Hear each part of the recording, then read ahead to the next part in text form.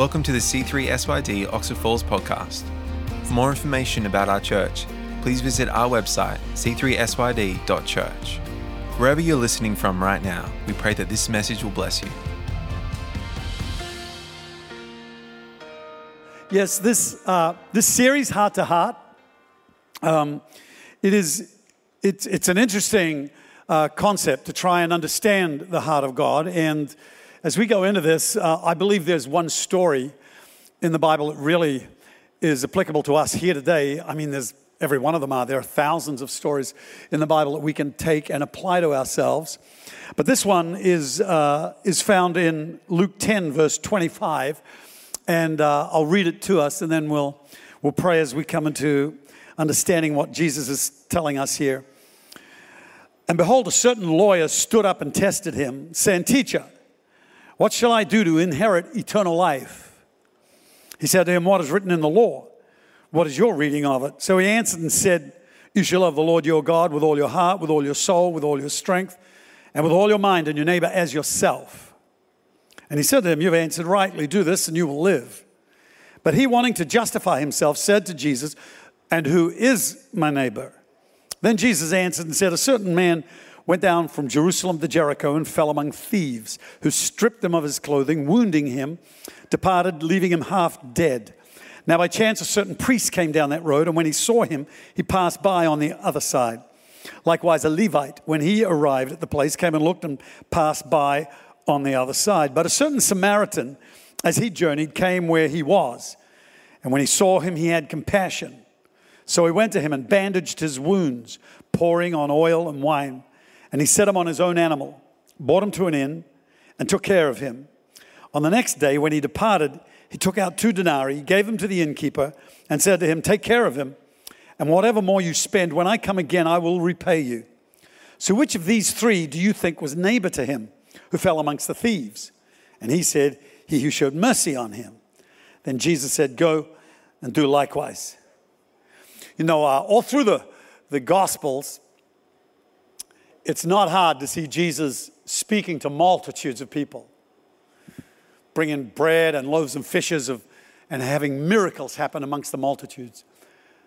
But even more than that, it may be 2 or 3 times more, we actually have stories of him talking to individuals, like Nicodemus, like the woman at the well, like Simon Peter. Jesus is not just interested in having a big crowd. He actually is interested in having a personal relationship with every single person in this room. Heavenly Father, I pray that you'll help me articulate the feelings that you have towards people all over this world. And that, Lord, we truly would be an echo of heaven, a reflection of your heart every time we meet somebody, every day of our lives, that we would develop the habit of loving others in Jesus' name. And everybody said, Amen. In the story of the Samaritan woman, he's just stopped by a well, and he's looking for a drink of water. And the woman comes because she's got a bad reputation in town. She can't go to the well in town, so she's come to this one outside town. And he says, "Can you give me a drink?" And she says, "Whoa, just hang on a minute. You're a Jew, you're a rabbi, you're a male. None of those things mean that you should be talking to me. None of those things really mean that, you are crossing a lot of cultural boundaries here that we all feel, and it feels awkward when you do that."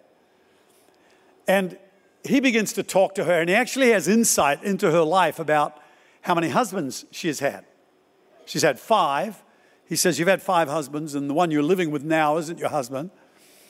And so she's shocked. She says, "Wow, you're a prophet. You can see into my life."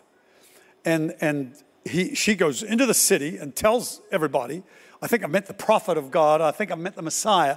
So they all run out to actually hear from him, and he talks to them about God and heaven, and they all start to believe.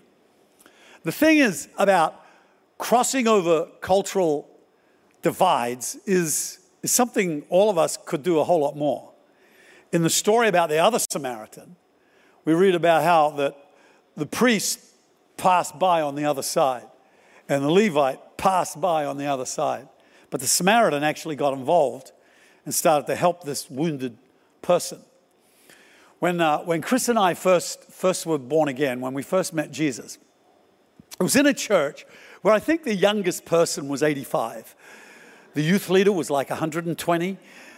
Their culture was nowhere near even, I'm not sure they even had telephones in their homes. I think they just yelled at each other across the street, and they were from another era. Chris and I were hippies, 19 and 18-year-olds, kind of people that the church didn't like much. Dirty, drug-taken, rejects, people who rebelled against their parents, and just the kind of non-Christian kids that the Christians didn't really appreciate. It had all sorts of bad things to say about them. But we got born again in a church with people of that era. And they were exactly the opposite to that. They were not judging at all. In fact, the first week or two, Chris and I got very convicted about how we were living and decided to get married. And so it was like 3.5 weeks after we got born again, we got married. And the whole church turned up to the wedding. And they brought all these gifts. They made Chris's dress. They baked the cake. They arranged everything. Somebody hired a Mini so that we could go on a honeymoon up to Fox Glacier or wherever it was. And we were just looked after. Then we found that every weekend we'd get invited back to someone's home for lunch after church. There were the Milnes. I remember every one of them, all their names, how they looked. The Milnes were possibly the oldest people in the church. They were 340 years old. They had like blue veins and quaky and from another age. Like they just never watched television. They'd only ever read books that were, like Plato, and they were just old. But the love they had and the care they had for Chris and I, and the non-judgment, and they brought us into their beautiful house. That obviously meant people of reasonable wealth, and they had a beautiful home up in the Mount Pleasant Hills of Christchurch. And they had all this fine crockery, the blue, what do they call it, Woodwood stuff? Wedgwood, there you go, thank you. And I got all this fine crockery, and we're drinking tea and eating cucumber sandwiches. And then we'd go to sleep on their couch for the afternoon, because we were looking after this big commune with hundreds and hundreds of people getting converted and saved and coming to Christ. And so that'd sort of be a refuge for us each weekend. And then there was Bill and Myrtle Wade. Now, Bill, he was the worship leader in the church. He was young. He was 83. And he was a practical joker. There were curtains on the stage, and the meeting would be about to start, and he'd leap out from behind the curtain. He said, "Then shall Christ appear. Everybody take your red hymnal, and we're up from the dead he arose. In a mighty triumph for his foes." You remember that, the red hymnal? Redemption hymnal. And we would sing those songs, and he would lead the choruses like this. We had an organist and a violinist. I'm telling you, the music was like nothing we'd ever heard in our lives. We were all Beatles, Hey Jude, all those, or else crazy stuff, Led Zeppelin, all that. But here it was an organ and a violin and a squeeze box, and an 84-year-old guy leading worship. You'd think, that's not a cool church. How are you going to hang around there? Well, they just loved us. They crossed the cultural divide. Bill Wade, he was an ex-motor sales guy, sold the spare parts, and now he's retired. And if I said I need a 5/6 bolt, he said, "Oh, that's an SJ6740. I said, "What do you mean?" He says, "Oh, that's the number on the box in the warehouse." He knew every part of every car by a little identity number. He didn't even need files, just had his brain and remembered all these parts. And so I'd make sure there was something wrong with my van every week. So I could just get to lie under the car, tinkering around, talking about Ezekiel's wheels and the revival amongst the Mennonites that he'd play on his tape recorder. He was so excited. about God and about everything. He went to heaven. And I'd say, tell me the time you went to heaven again. And he'd tell me, and I'd be just stoked. But they were like people of another planet. And then there was Laurie and Dot Beauvais. Laurie, he was about 90. He read the scripture over me at my baptism. And it was, if God is for us, who can be against us? You are now baptized in the name of the Father, Son. Down I went. I remember him there with his hair swept back, a real fine old looking, like out of one of Hitchcock's movies, just standing there, not the horror ones, but here he was, and all of those people I can remember. It wasn't a follow-up system that you went to a class after 24 hours and tried to figure out what the church believed in that. It was just the belief system was inside these people. And the follow-up system was the people. And for us to love others, it isn't just having a warm, gushy feeling. It's taking them out for lunch. It's including them in your world. And all of us are relational creatures. And we will feel a very deep emptiness in our lives, a very deep loneliness in our lives, if we don't bond with other people, if we don't actually do something for other people. When we are always wanting the world to do things for us, when we are always wanting everybody else to bless us, even God, and as preachers, I think we're guilty sometimes of just setting an entirely consumeristic, meistic Christianity up, where God's going to bless you if you do this, and God's going to touch you if you do that, and if you just reach out. But in the end, let me tell you, your greatest blessing in life will come when you bless somebody else, and you see their lives transformed and changed, and you'll find that you've got a meaning in life that is a blessing to them. Having a great ministry doesn't mean that you're famous and that you're known everywhere. Having a great ministry means that you have touched and impacted and brought transformation into other people's lives because you've loved them and you've healed them and you've helped them somehow. If you could make that a habit every day of your life, can you imagine how much if all of us in here and all of us around Sydney and all of us through C3, the C3 movement, 120,000 people tomorrow go out with a view of I'm going to touch a person's life today. Whether it's a Christian, whether it's a person who hasn't been to church yet, whether it's a person who used to come, I'm going to be that person who reaches out to them. And so Jesus gives the story of this person who has traveled from Jerusalem down to Jericho, a 25-kilometer journey. And it's a journey that priests and Levites would often travel because in Jerusalem was the temple and many of them lived in Jericho. But on this particular day, this gentleman was robbed. He was beaten and he was left half dead.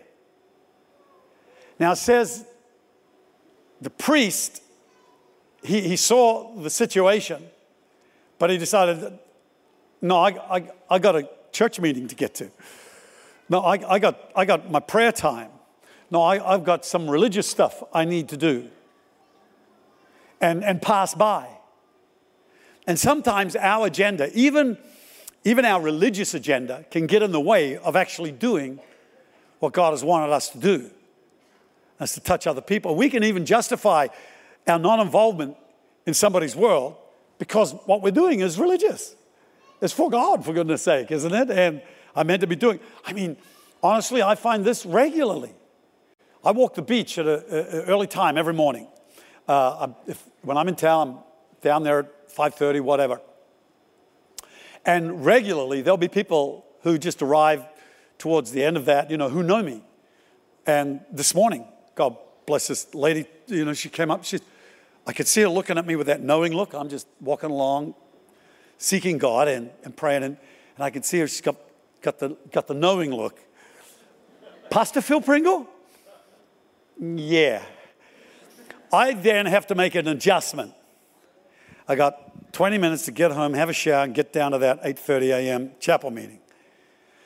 I want to pray. I got to get anointed. Amen. But here's this girl, and so switch off the other agenda. The person in front of you is the one God has put there. And he's actually, I think at the end of time, it's not going to be too many things he's worried about the way we've lived. It'll be how you have treated the people right in front of you. How we have treated the people right in front of us. We could sit in church and write a check for $10,000 for the missionaries in Borneo and say, yeah, I've done my thing, and walk out and curse somebody for getting in their way when in the traffic. And we want to bless them, but God help anybody who gets in our way. But here I am talking to this girl and leading into it, and so I determined I'd stop, fold my arms, and just really get interested.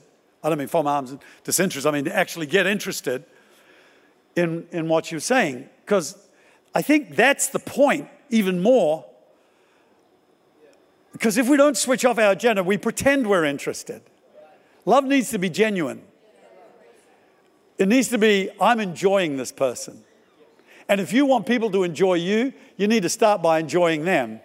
That's called love. I love being with this person. I'm not resenting it. People are not an interruption in your life.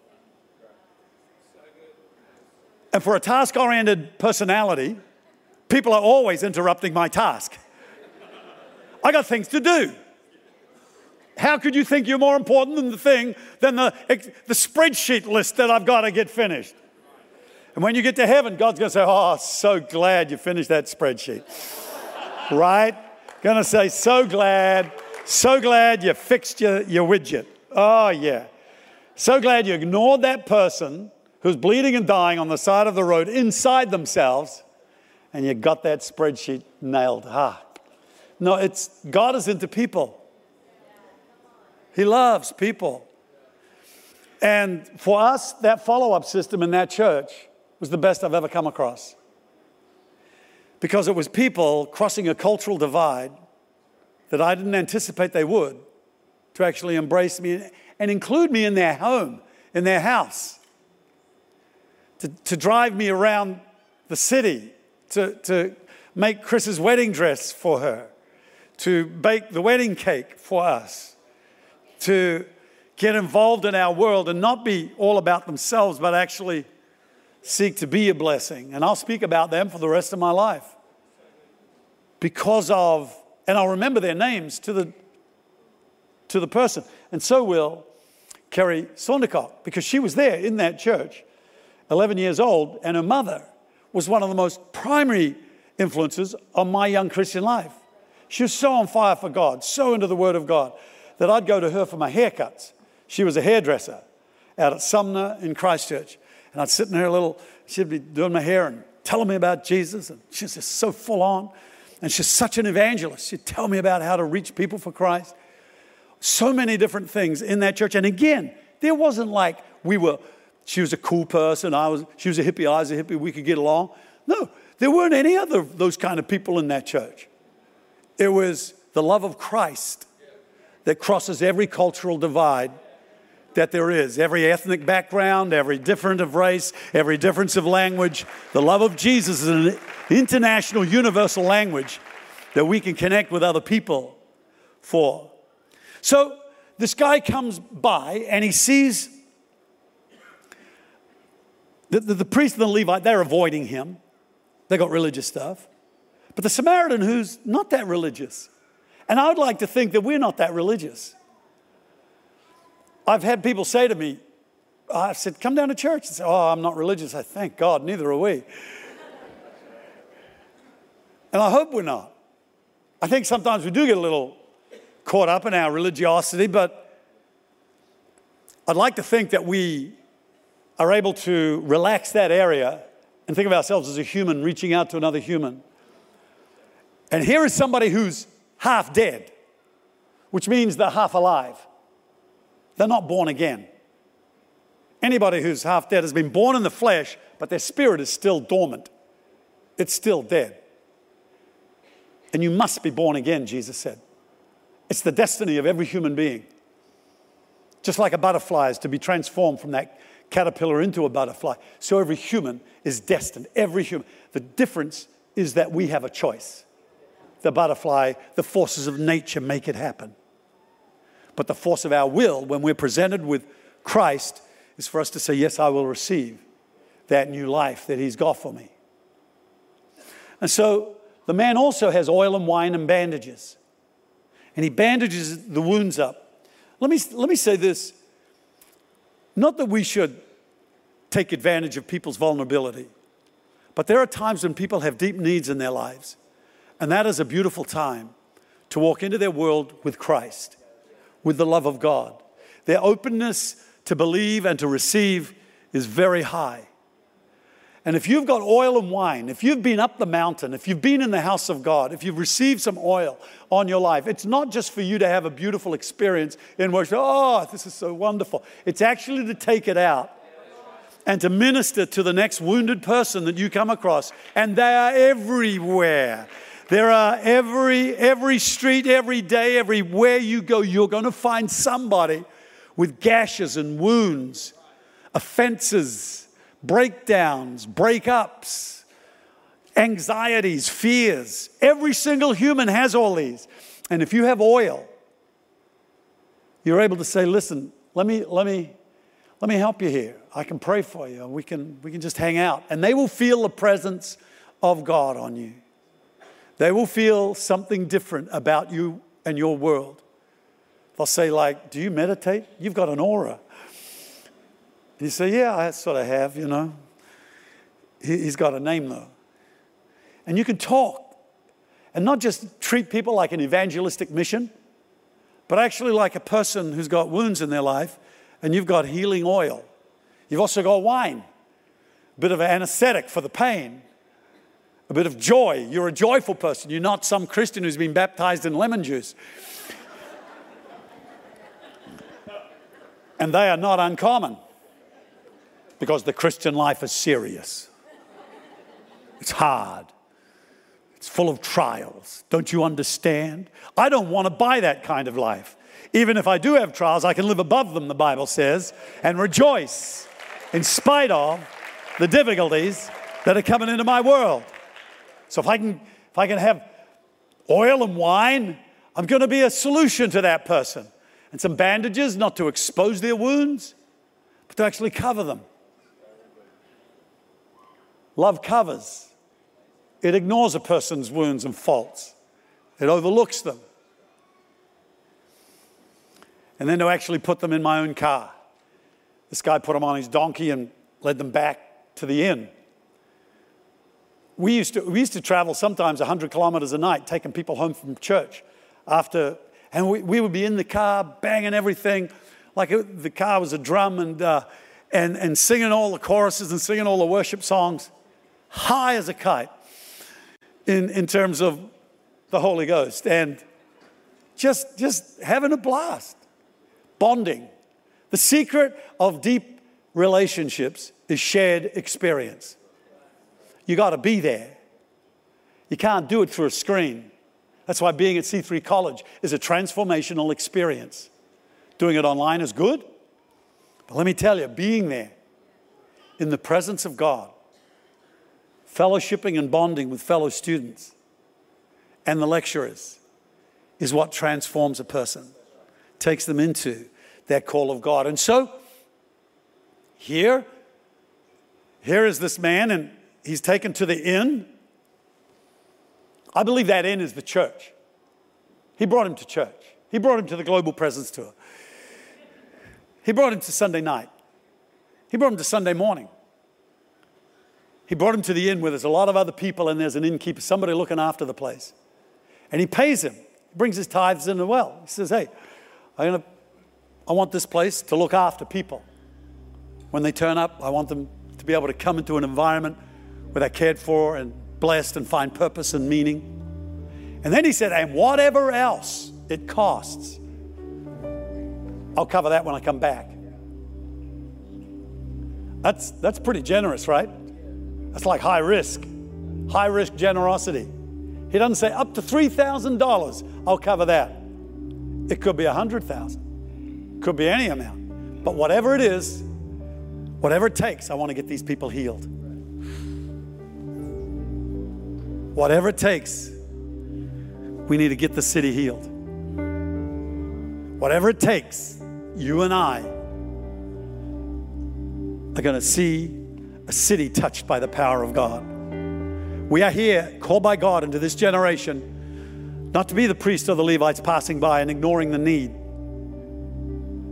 We're meant to apply ourselves and engage. And it's not just the church doing it. It's you and I as individuals. Reaching out.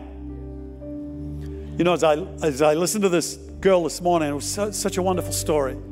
She said, I met the Lord at Presence last year. And I've been going to the Grace's Connect group. She said, I just love God. I'm having such a good time. Traveling through some difficulties, but it's going to be great, you know. And she just was glowing on the, I thought, that's worth everything. That means the world to me. Because it means this works. This works every week in thousands of people's lives getting transformed. And you and I are part of that. Every day of every week, if we could just reach out to somebody who's hurting or wounded. You might be wanting to watch Netflix. You might have some other thing that you were going to do. You're going to do a Bible study, but you can do that later. Jesus said, work while you've got the light. Because there's going to come a time when you don't have the opportunity. And you wish you'd done it when you did have the opportunity. So take advantage of every moment. And rather than avoiding it, say, look, I'm going to lean into what God's called me to do and bless the people right in front of me. Not for my sake, but for their sake. But let me tell you this. When you bless others, you can't avoid getting blessed yourself. That's how it happens. Heavenly Father, here this morning, I pray that you'd fill us with the Spirit of Christ and you would help all of us to live for God and others and not to have ourselves at the center of our lives, thinking that that's going to fulfill us. I pray, Lord Jesus, that you would help us discover Jesus in a whole new way as we live for him. Thanks for listening to this week's message from our church. We invite you to follow us at c3syd.oxfordfalls on Instagram and Facebook, or join us at church for one of our services this Sunday at 8:30, 10 and 6. Have a great week.